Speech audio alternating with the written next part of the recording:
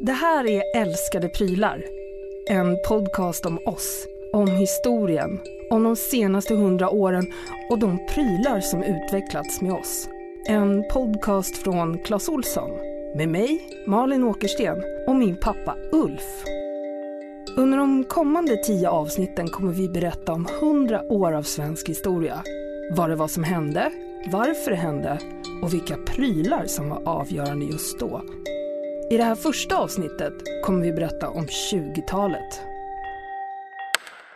Vilken fin glödlampa det här alltså. Ja, verkligen. Tänk er den revolution som glödlampan innebar på 10- och 20-talet. Det här avsnittet kommer att handla om något av de mest självklara vi har. Elektriciteten. Tidigare så har ju de arbetsuppgifter som skulle utföras där man behövde ljus. Då behövde man sitta nära ljuskällan. Och nu var man inte tvungen att göra det längre. Man kunde sitta där man ville. Elektriciteten som kanske bäst symboliseras av glödlampan. Den pryl som spred sig som en löpeld genom 20-talet och gjorde att vi gick från mörker till ljus. För i det här programmet kommer vi berätta om hur Sverige elektrifierades. Min mormor, hon var väldigt noga med att vi skulle kura skymning som det hette. Och det gjorde vi alltid i den här skumringstimmarna, alltså innan det blev jättemörkt, innan man började tända lampor. Men vi kommer också berätta om det 20-tal som lämnade en värld i spillror efter sig. För det stora kriget var slut. Kriget som skulle vara över på en sommar, som skulle verka renande för Europa och folksjälen, men i själva verket pågick under 4 år, mellan 1914 och 1918. Där 9 miljoner människor dog i strid. 20 miljoner människor dog av krigsrelaterade orsaker och uppemot 50 miljoner dog när kriget väl var över. I vad som kom att kallas den spanska sjukan, som även kom att skörda offer i Sverige. Och inte nog med det. I Ryssland hade ryska revolutionen ägt rum 1917 som en direkt konsekvens av krigets fasor. Och revolutionära idéer och handlingar spred sig som en löpeld genom Europa. Världen hade kort sagt stuckits i brand och ur denna aska skulle ett nytt Europa och Sverige formas. Men du pappa, hur mådde egentligen Sverige efter första världskriget? Ja, det var ju oro i Sverige. Vi hade ju haft ett världskrig där vi var isolerade från resten av Europa. Då hade vi ju svårigheter att exportera våra grejer. Och vi hade haft revolutioner runt omkring oss.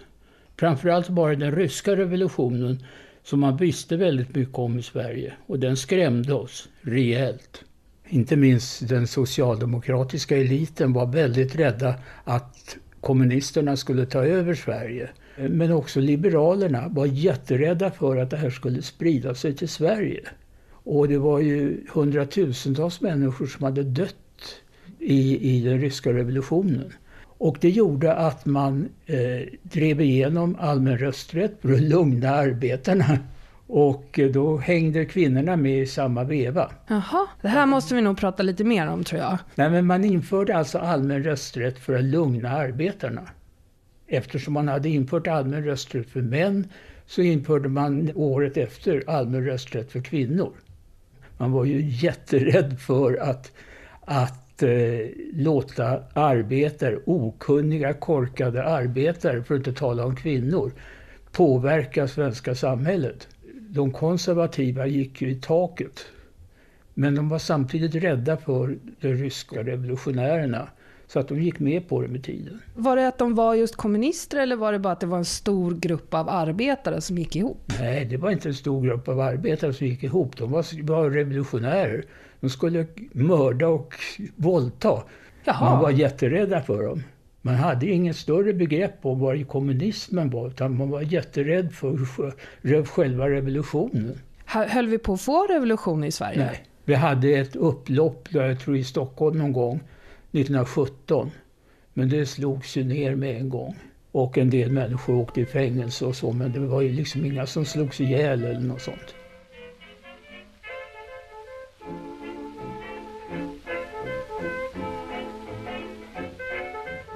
Men alla de här som flyttade till USA då, för i guld som blev till sand och så. Karl-Oskar och Kristina. Ja. Den stora emigrantvågen höll på fram till första världskriget.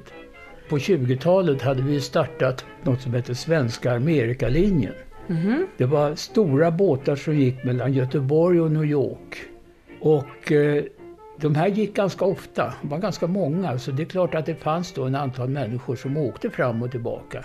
Men det viktiga med Amerikalinjen i de här sammanhangen, det var ju att vi fick våra influenser ifrån Amerika. Bland annat jazzen. Vi upptäckte jazzen via människor som emigrerade från USA till Sverige och började spela jazz på salonger i storstäderna. Mm-hmm. Det här med glada 20-talet, hur glatt var det egentligen? Det var ju inte särskilt glatt. Det är ju en klassfråga det här, som mycket annat vid den här tiden. Sverige och Europa var ju klassamhällen. Och den arbetande klassen hade det inte så roligt. De var ju ofta arbetslösa. Kvinnorna, som var ensamstående kvinnor, var oftast husor och hade det rent ut sagt för jäkligt.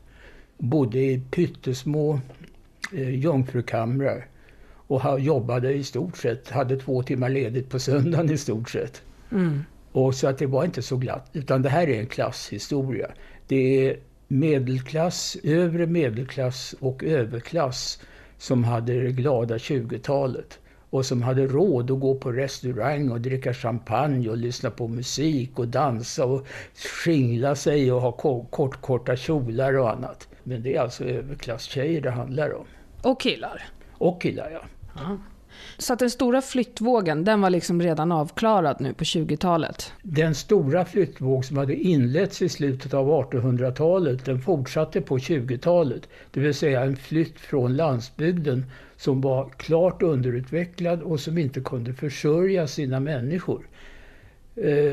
Det var ju så att det var på den här tiden i slutet på 1800-talet och tiden fram även till första världskriget så fick folk oerhört mycket barn. Det var normalt att man hade sådär en 10-12 barn. Och det gick inte fanns inte en chans på landsbygden att försörja 10-12 barn på ett torp. Nej. De måste ju ta vägen någonstans. Och enda stället där det fanns jobb, det var i storstäderna. Aha. Så man flyttade alltså från land till stad. Det var så förflyttningen var nu. Ja, så var det. I slutet av 10-talet så drabbade också den spanska sjukan Sverige. Det var ungefär 50 000 människor som dog i Sverige av spanska sjukan. Det hade ingenting med flamenco att göra eller något? Utan, nej, det var en influensa som asiaten eller fågelinfluensa eller någonting. Men det var en speciell influensa för att det slog emot friska människor. Det var alltså människor mellan 20 och 40 år som drabbades och i viss utsträckning dog. Det var ungefär 2-3% av de som fick spanska sjukan som avled. Så att det handlar om där som man skulle behöva då efter kriget för att få tillbaka Sverige på fötter. Ja. De coola vippen. Ja, det var ju inte så att hela städer dog ut eller något sånt. Men det var alltså oro i botten. Men Sverige räddades ju av att vi hade en massa snilleindustrier. Kullagerfabriken, SKF och Alfa Laval och Ericsson och allihopa. De började bygga ut.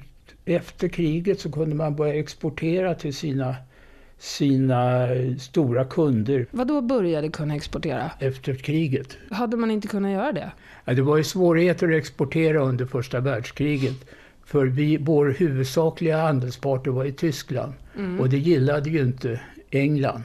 Så de torpederade svenska fartyg som gick till Tyskland.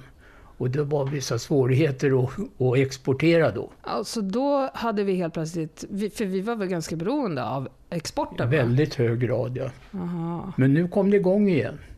Och vi hade alltså horder av arbetare som började arbeta på de här industrierna. Och det var inte bara de stora industrierna utan det var också småföretag, små och medelstora företag, cykelverkstäder, bilverkstäder och gud vet vad.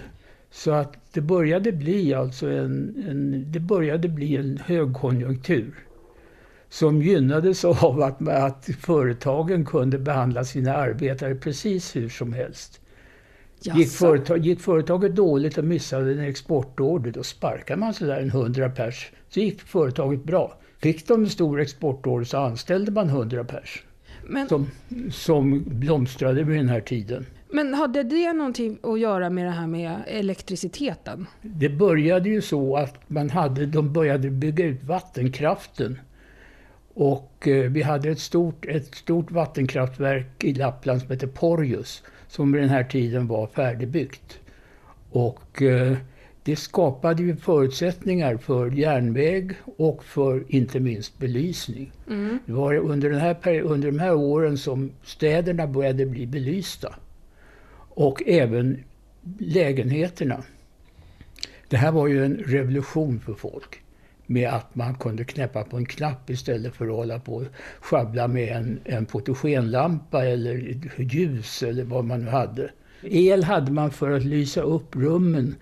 Man hade en taklampa i köket, i vardagsrummet och i hallen och i badrummet. Det var vad man hade. Det var inte fråga om läslampor eller något sånt där, utan det var för att lysa upp helt enkelt. Ja, men du, kyl och frys då? Nej, det fanns inte. Nej. De rika hade ju ismaskiner, eller jag på att säga, iskylskåp. Man sågade upp stora isblock nere i Klara, här nere i Stockholm. Och så åkte ismannen omkring med häst och vagn och levererade is till maskinerna som de rika hade.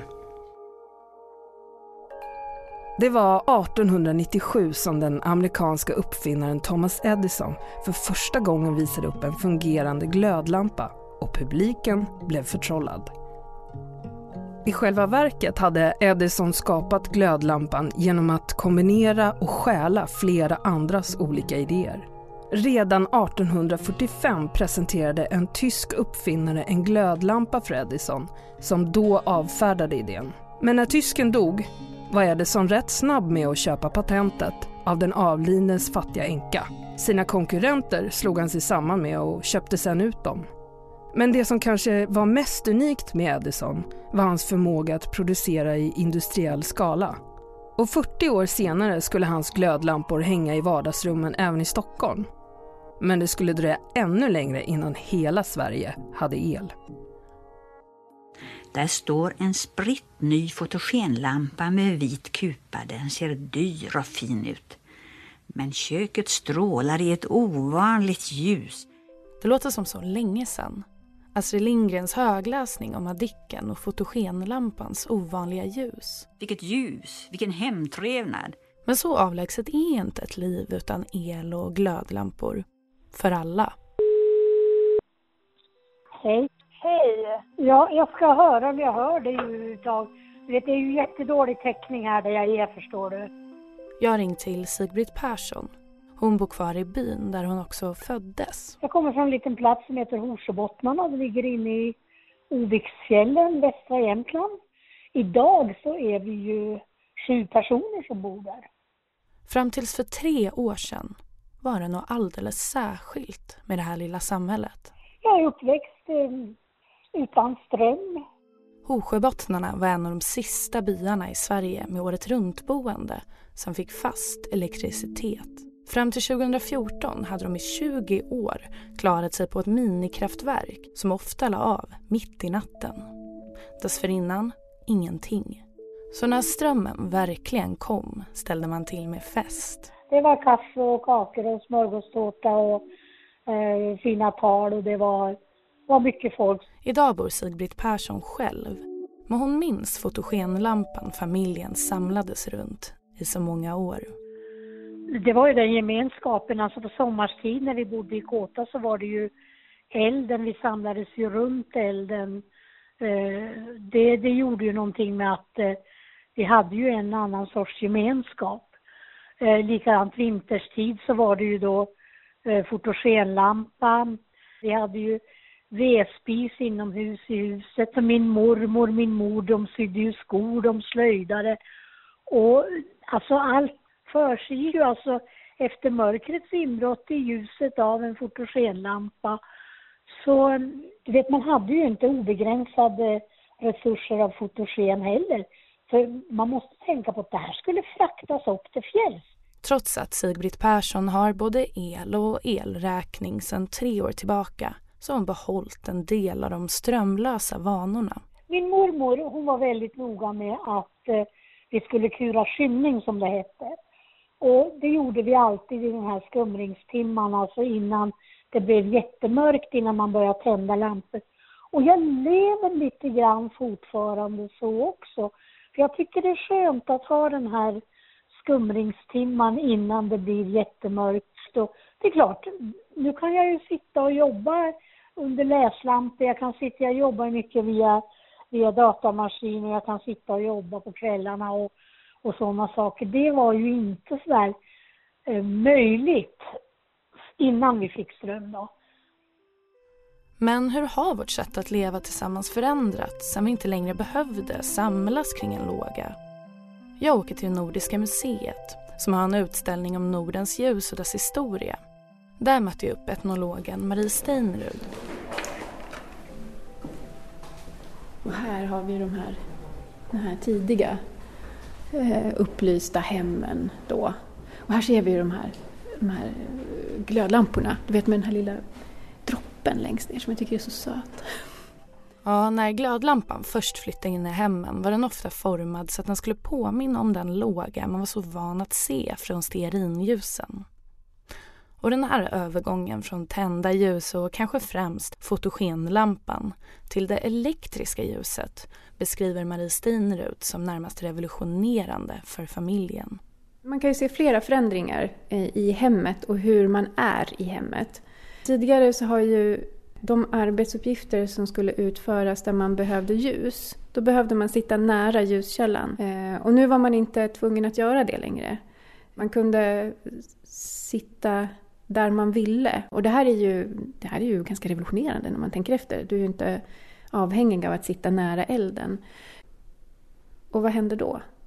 Jo, då behöver vi inte tränga ihop oss kring en och samma ljuskälla, utan vi kan göra olika saker. Dels så kan man se det här att det blir ett tvång som bryts upp. Vi måste inte sitta runt bordet och lyssna på den här högläsningen eller titta på när någon syr eller vad det nu kan vara. Utan vi kan göra olika saker. Det är olika. Och man kan till exempel läsa tyst för sig själv. Så, som tidigare kanske sågs lite mer som en egoistisk handling. Ska du ta ljus och sitta och läsa ensam för dig själv? Ljus var ju dyrt. Och i synnerhet innan fotogenens intåg så var ju det ännu dyrare. Så det här att ha ett ljus för sig själv, det var ju väldigt ovanligt. I film och litteratur idag, men också i verkliga livet, så symboliserar fotogenlampans ljus ofta hemtrevnad eller kanske rent av julefrid. Men det finns flera författare som har beskrivit den här tiden innan vi kunde tända till exempel läslampan som allt annat än mysig. När man läser i olika memoarer kring de här tiden eller där folk ser tillbaka på den här tiden så är den oftast lite romantiserad. Så här, tänk så mysigt det var. Där satt far och läste och mor satt och lappade kläder och vi barn satt och lyssnade och sådär. Så. Och det är ju lätt att det blir så när man ser tillbaka på någonting. Och vi har ju också den lite känslan. Titta så mysigt det ser ut när de sitter där och så. Men så finns det ju andra som också beskriver andra situationer. Jag tänker på Ivar Lo-Johansson till exempel när han beskriver om hur han hade det när han växte upp. Och hur de samlades kring lampan hemma. Och hur han försökte vinkla den för att få mer ljus att läsa. Och hur hans omgivning reagerade så negativt på det. Det var inte bra att läsa. Slösa med ögonen, slösa med tiden. Det leder inte till någonting. Så, och har man verkligen rätt att ta ljuset för att läsa? Det hade ju inte han. Utan när kvällen kom och alla skulle gå och lägga sig, då släckte man lampan. Kan du sakna fotogenlampan? Nej, det gör jag inte. I ärlighetens namn, det gör jag inte. Nej. Glödlampan må ha lyst upp våra vardagsrum i de finare delarna av Stockholm under 20-talet. Men just i de salongerna skedde också en helt annan sorts upplysning. En upplysning som kommit att forma hela 1900-talet. Kvinnorörelsen. Nu var det ju så att det startade en grupp som heter Fogelstadgruppen för att utbilda kvinnor för att bli kvinnor i staten på samma sätt som män blir män i staten. Så att i samband med att de fick komma ut och rösta, då skulle de också fatta lite vad de röstade om, eller? Ja, det var tanken. Och i samband med den här 1921 så fick ju kvinnor möjligheter att inneha ämbeten. Vilket betyder att de fick bli professorer, de fick bli byråchefer, lärare och annat. Vilket ju de inte fick tidigare. Oftast, eller i regel, krävdes Kunglig Majestäts tillstånd för att de skulle få någon tjänst inom staten. Men vad var det här för grupp? Vad sa du att de hette? Den hette Fogelstadgruppen, och det var en grupp överklasskvinnor som hade ett slott som hette Fogelstad. Och där började man utbilda människor för att de skulle fatta vad de skulle rösta om. Det var kurser i samhällskunskap och juridik och annat. Och självklart var det överklassmänniskor som gick på den här. Ja, för jag tänkte det om både män och kvinnor hade det ganska armt, så det är väl ingen som bara men jag tar tjänstledigt i 2 månader och går på kurs. Nej du, min mamma hade ju säkert aldrig hört talas om den överhuvudtaget. Utan det här var något som spreds genom bekanta i överklassmiljöer. Men vad hände med alla de som hade gått de här kurserna? Jo, men de gjorde karriär, väldigt många utav dem. De jobbade i departement och blev konstnärer, författare och överhuvudtaget tog sin plats i samhället. Du har hört podcasten Älskade prylar. Så på det sättet så hade den här gruppen en väldigt stor betydelse. Med mig, Malin Åkersten, och min pappa Ulf. Och den höll på ända till 50-talet och utbildades. Det var generationer av kvinnor som utbildades här. Reporter var Vendela Lundberg. Det här är en podd från Clas Ohlson, producerad av Soundtelling.